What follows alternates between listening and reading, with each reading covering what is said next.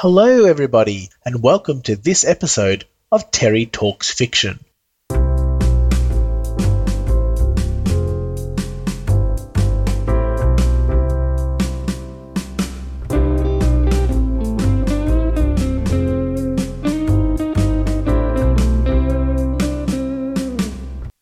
Today, I'll be reading for you my story that premiered in March of 2019, In the Soft, Fragile Place Between Being. This is the general version of the story available on the website at www.terrytalksfiction.com. If you would like the premium version of this podcast, which includes the additional material at the end of the story where I go into the decisions I made as an author, and the process of writing this story, you can subscribe for this free content by clicking on the link in the show notes. I'd also like to take this opportunity to say you may have noted that the introduction theme to this episode was a little different to usual. I'm very pleased, excited, and honoured to announce that the music for this show has been produced by Matt Biscombe, friend of the show, composer, and sound engineer extraordinaire. If you're looking for some music that stands out from the crowd, Matt's contact details can be found in the show notes below. As for now, I'll let Matt's music bring us into this telling of In the Soft, Fragile Place Between Being.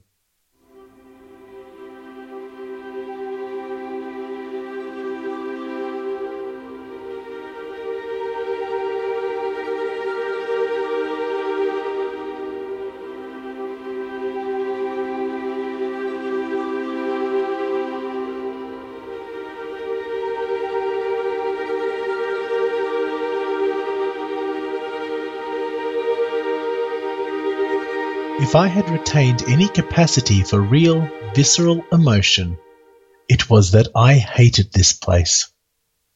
As I stepped inside, the spring-loaded door of the butterfly house clanged shut behind me, sending a cloud of the vile insects from the nearby bushes into the air. I battered at the jerky blots of colour which fluttered too close.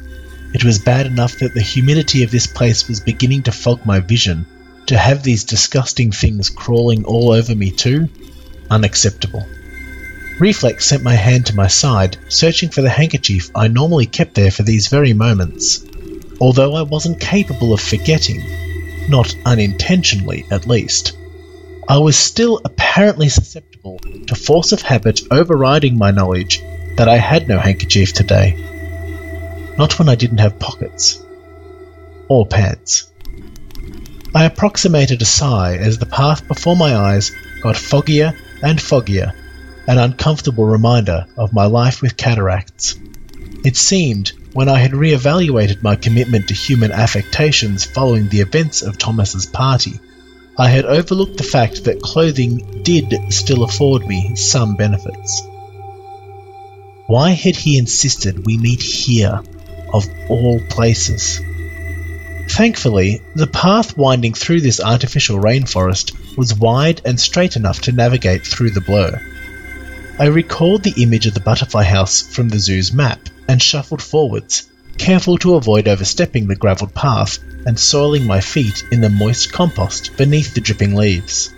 I swept my arms in front of me, trying to make up for my loss of vision with alternate sensory input.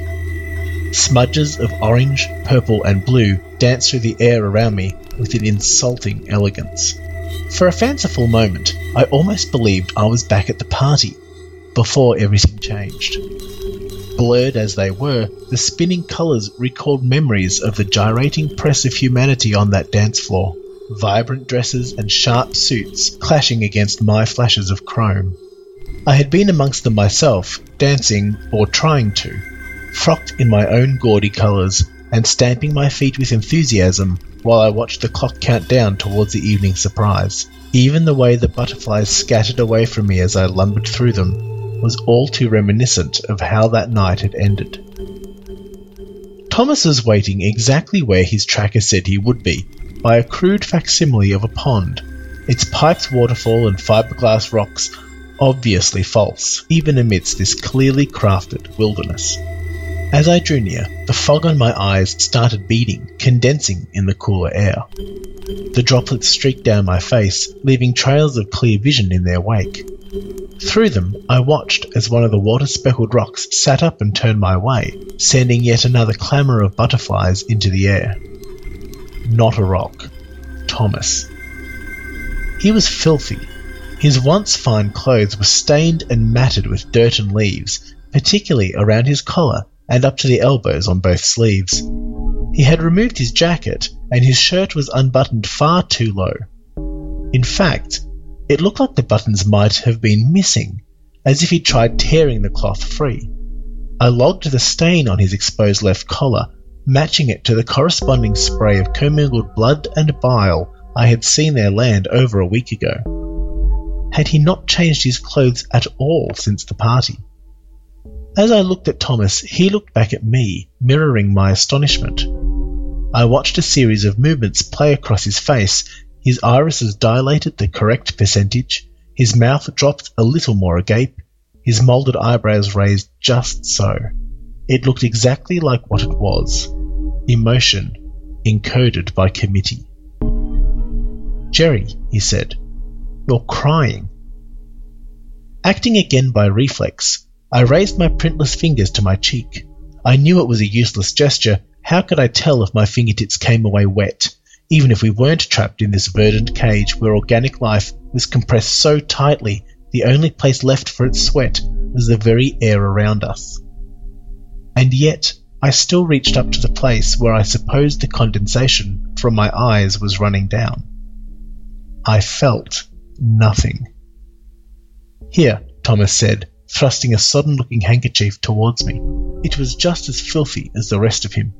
I accepted it with distaste, working out my frustration on my eyes. Handing it back, I got my first proper look at my oldest friend since his ill-fated party.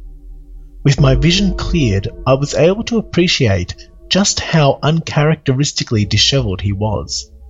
Beside being filthy, his clothes were rumpled as though he'd been sleeping in them, and the humic stains up each arm were deeply ingrained, as if he'd been rooting around in the dirt like an animal. I noted that he still kept one soil-encrusted fist clenched on his right knee. It seemed, from his seating angle, that this was where his attention had been fixated before my arrival. But by far the worst of what clung to him were the butterflies.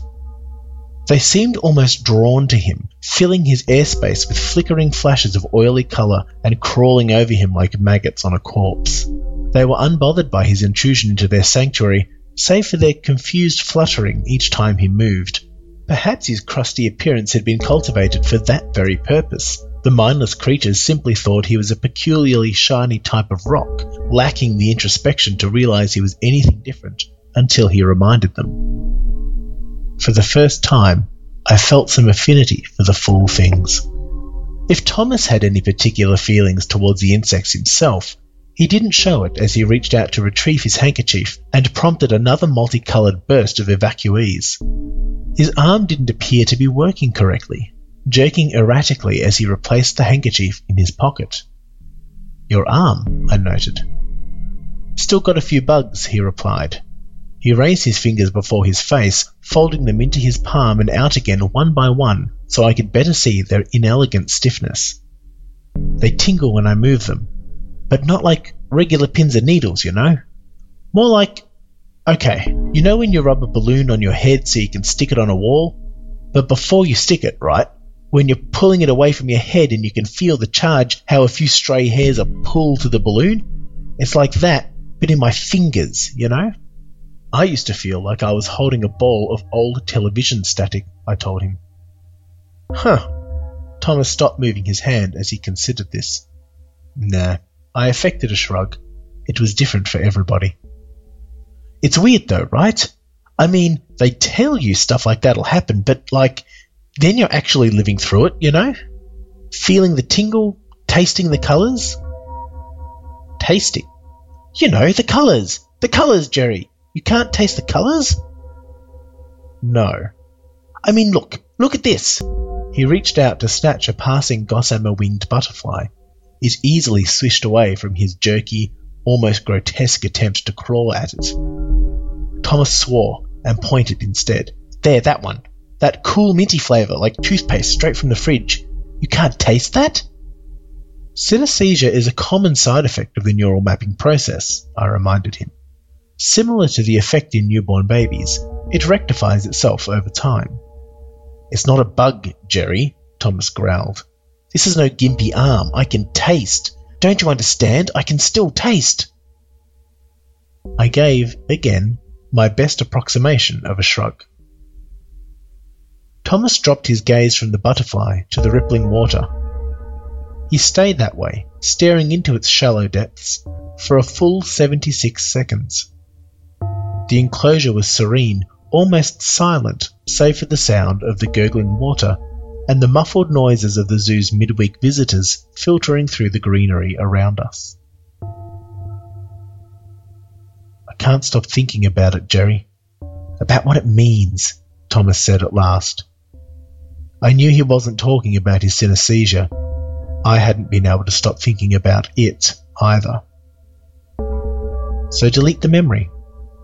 He replicated a human snort, but didn't look at me. Instead, he slowly unfurled the fingers of his clenched hand. They stuttered open like a cheap time-lapse video, revealing the veiny bark of a small brown cocoon nestled in his palm. For a mad picosecond, I fancied that Thomas had been sitting here the entire week, hunched beside the pond.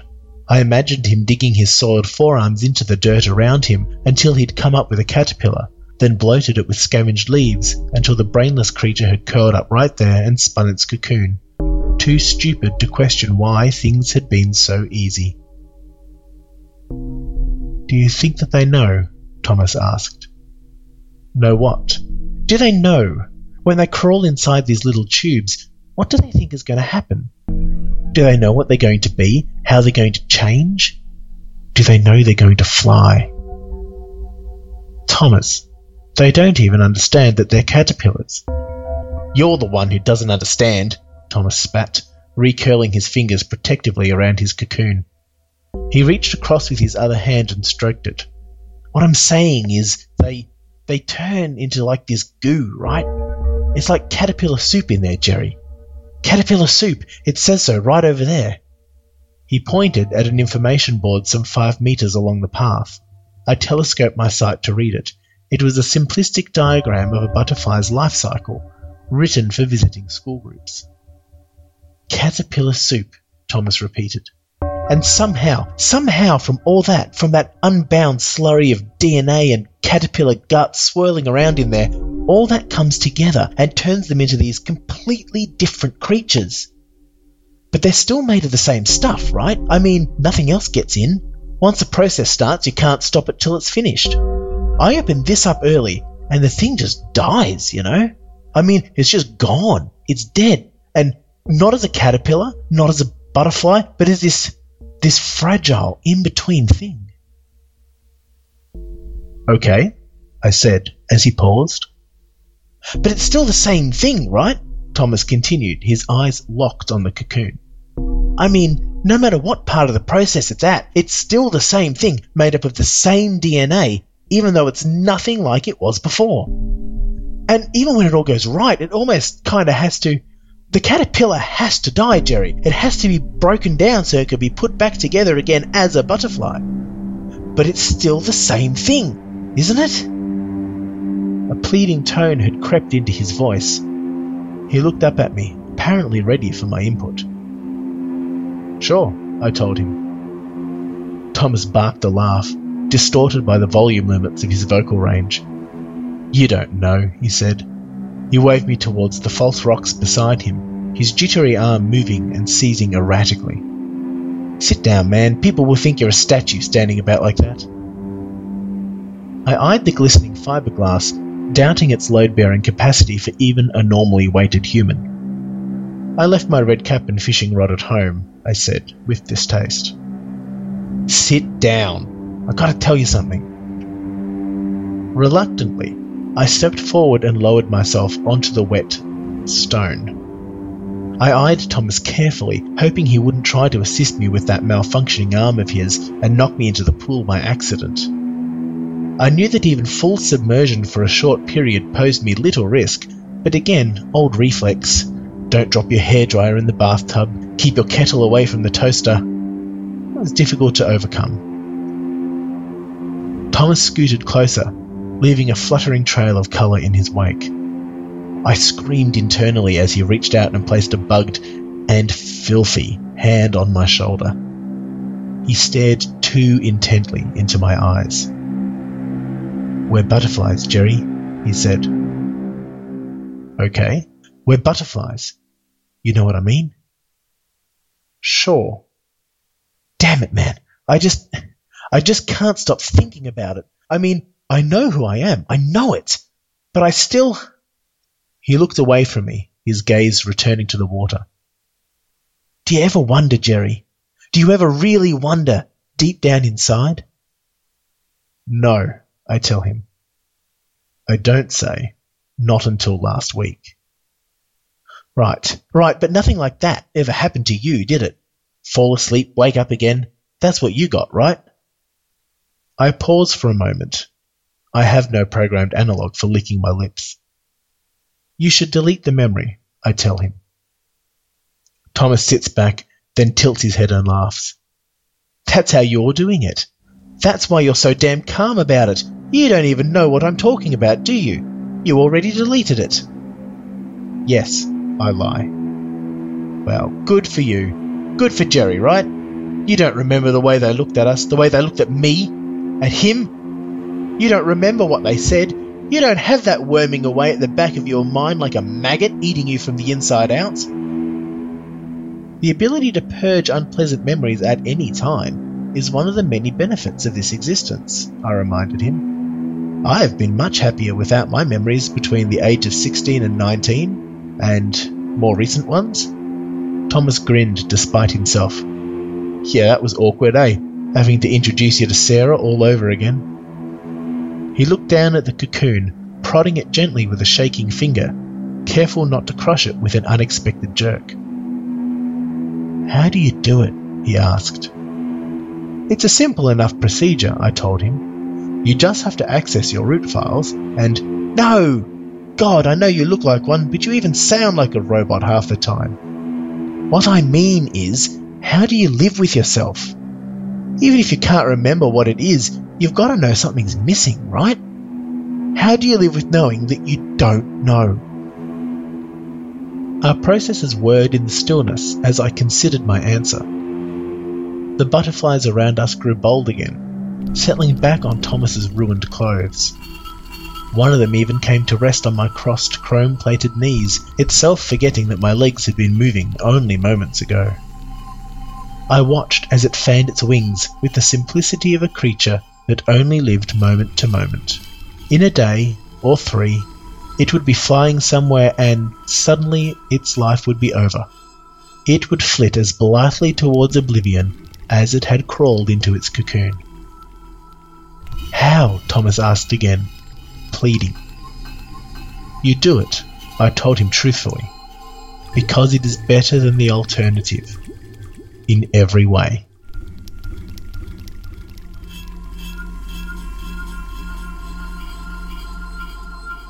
Thomas watched me until I almost thought the cocoon in his grasp would hatch. "All right," he nodded. "Show me how." Thomas opened his eyes and blinked while his irises whirred, widening and narrowing as he took in his surrounds. He raised an arm to rub his face, then paused. He canted his head, and I got the impression he was trying to frown. "Are you all right?" His head jerked inelegantly, and, finding me sitting beside him, he shifted, so I no longer had access to his manual ports. "Jerry?" he asked. "What are you doing here?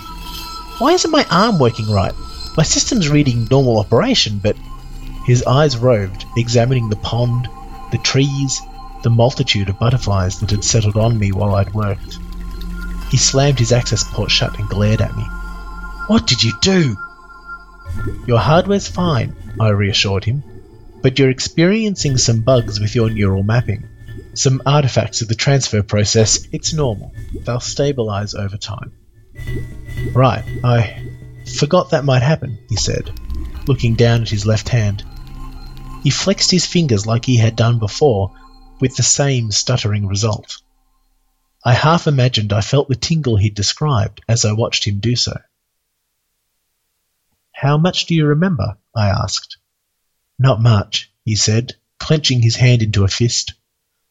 "I remember the transfer was a success. I guess it'd have to have been or we wouldn't be talking. I remember sitting up, all the people looking, and then nothing. Now I'm here." He stopped to slap at the jumble of bodies crawling across his legs. The air around him fractured with colour at the sudden aggression. "The rest of the night's just gone." His glare returned to me. "What did you do?" he asked again, more forcefully. "You asked me to help you roll back some systems," I told him, almost surprised how easily I delivered the half-truth. "There were some other artifacts from the transfer that were causing wider operational issues. We had to return you to a point before they started to manifest." "So," Thomas said, rubbing his still-clenched right fist across his forehead, "what you're saying is you deleted, forever, the moment I'd been anticipating for nearly a decade. All their faces when the sheet was pulled and I stood up so they could see this new body? Shit. Getting to stand up again without all the tubes and the frame and the damn wires in the way? I lost all those memories and my arm's still fucked." "Your arm was the least of the systems affected," I reminded him. "And you can simply stand up now to give yourself that experience. I promise to look suitably impressed." "Just you? What's the point?" he asked, leaning back on the pretend rocks, as though he could still feel comfort. "I guess you'll just have to tell me then. How was my party? Did you get to enjoy it, at least?" The question had venom in it. "It was a unique experience," I told him truthfully. "And this water's wet," he motioned toward the pond. "Come on, Tin Man, how was it? Did people flip?" "Yes," I again responded truthfully. "Ha! I bet. I wish I could remember it." He leaned on one elbow, smirking at the water. "Can you believe they wanted me to do it in a hospital? Me? Just sign the forms, get hooked up in one of those shitty back rooms where those other sacks of crap get wheeled in to die? Like I was just as little as them?" He chuckled, absently waving at the fluttering bodies that were drawing close again, shooing them away. As he did, he must have finally noticed that his right hand was still clenched. He stopped and studied it. He unfurled his fingers, painfully slow.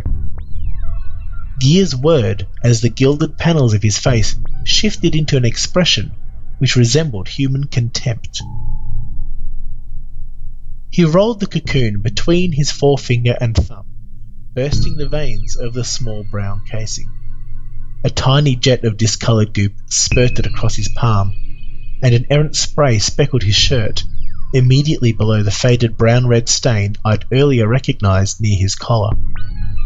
He tossed the wrung-out casing into the pool to rot with the other organic detritus.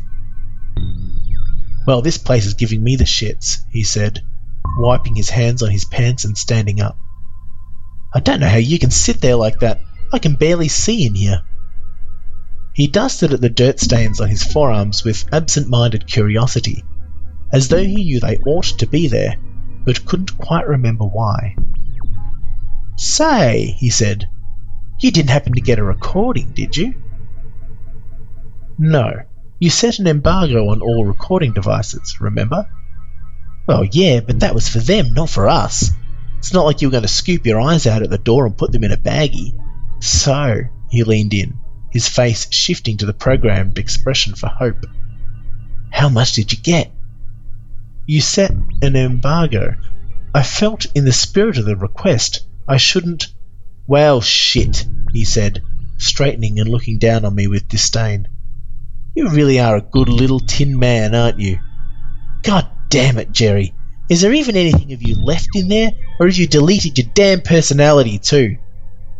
He slapped a hand against his shoulder, crushing another of the colourful insects that had tried to settle there. He stepped around me, and the gravel path crunched under his feet as he stormed away. "And put some damn clothes on, man," he called over his shoulder. Kids come in this place. The hell's wrong with you? I watched him go and realized I had no answer. I waited until I heard the clatter of the enclosure's gate before I closed my eyes and loaded the recording. I would have to delete it, and soon. Thomas had been right. It wasn't like I could leave my ability to record events at the door like everybody else. For me, for us, memory and digital recording were indistinguishable. He might have been too worked up, too emotional to recognize that today, but he wouldn't stay ignorant forever. And he never could take no for an answer. The party itself had been a relic of that Thomas, the intractable, outgoing Thomas, larger than life itself, the Thomas I remembered best. It had been a throwback to his soirees of old, loud music, gaudy frocks, a generous number of guests and an even more generous bar tab. People crowded the dance floor, buffeting me with a storm of knees and elbows as I entertained a knot of Thomas's other friends, the party robot doing the robot. I watched their delight played back in the recording, heard their laughter over the frantic whir of my processor as it worked overtime in the oppressive blanket of heat that comes when you have any group of mammals crowded in a small space. I watched my internal clock as it counted down towards the moment. My perspective shifted as I glanced to the wall where Sarah stood fidgeting nervously, looking her age. She was one of the few people there who knew us both, who had known me before. She had been the only one in the room when I had done this myself over 2 decades ago. She looked up, staring directly at me across the press of humanity. It mustn't have been hard to locate me, even clothed. I stood out in a crowd. In the recording, I studied her expression more closely than I had that night. She seemed almost sad, clouded with a hint of something else, a complexity of emotion which eluded me. Once I might have been able to read it. Before I had transitioned, before Thomas had stepped into the hole I had left in her heart, and before I, in response, had purged myself of half a lifetime of memories. I waded toward her, through the sea of sweat and flesh. The timestamp of my recording showed it was nearly 11. "Ready?" I asked her over the throbbing music. Sarah winced as the beat swelled and her hearing aid squealed in response. She nodded, and together we opened the hidden concertina wall to reveal the space beyond. The music died, and the noise of the party trickled to a hushed silence as people realized something was happening. Soon, only the hiss of Thomas's breathing apparatus could be heard. The nurses, doctor, and technicians all said nothing as they wheeled Thomas, strapped tightly to his gurney, from the hidden room to the dance floor, trailing wires and medical tubes behind them. My recording left the scene and tracked the crowd as I moved along the perimeter, pushing people back and redistributing the unexpected audience into the newly opened space.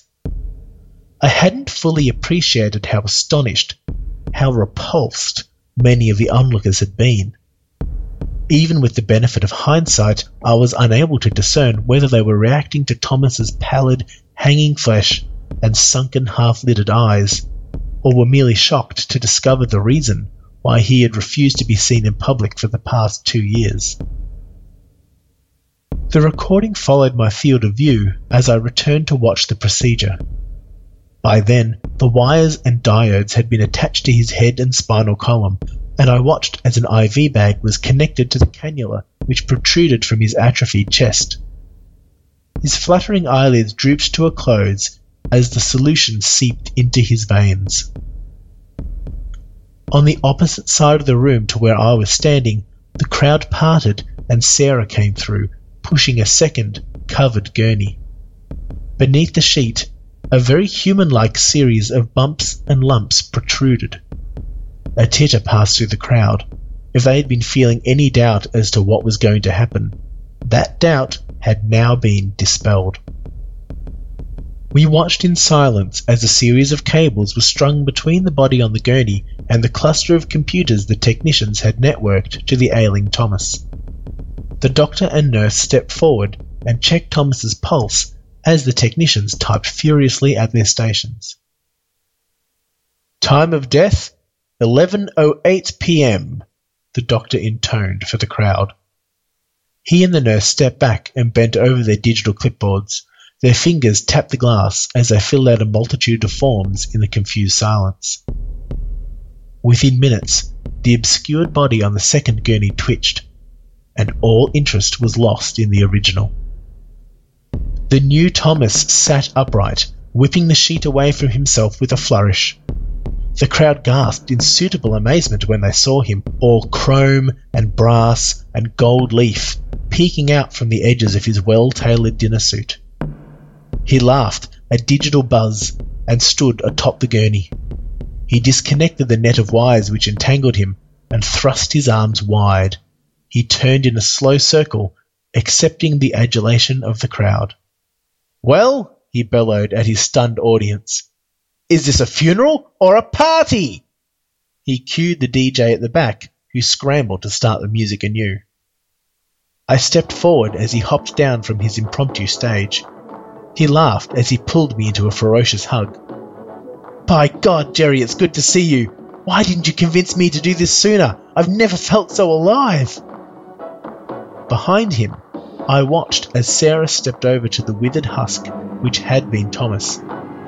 She ran a shaking hand across the man's cheek, and I watched as his eyes snapped open.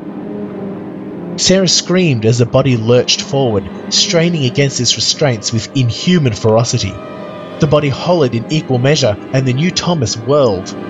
The supposed corpse coughed and hacked a spray of blood and bile into the air, spattering Sarah, Thomas, and myself. "No! No, I'm still here! It didn't work!" it screamed. "I'm still in—" The body spasmed back into the padded gurney and jerked violently, rattling its restraints in the deathly silence of the room. After too long a time, it finally collapsed and was still. Red bubbles frothed from its mouth.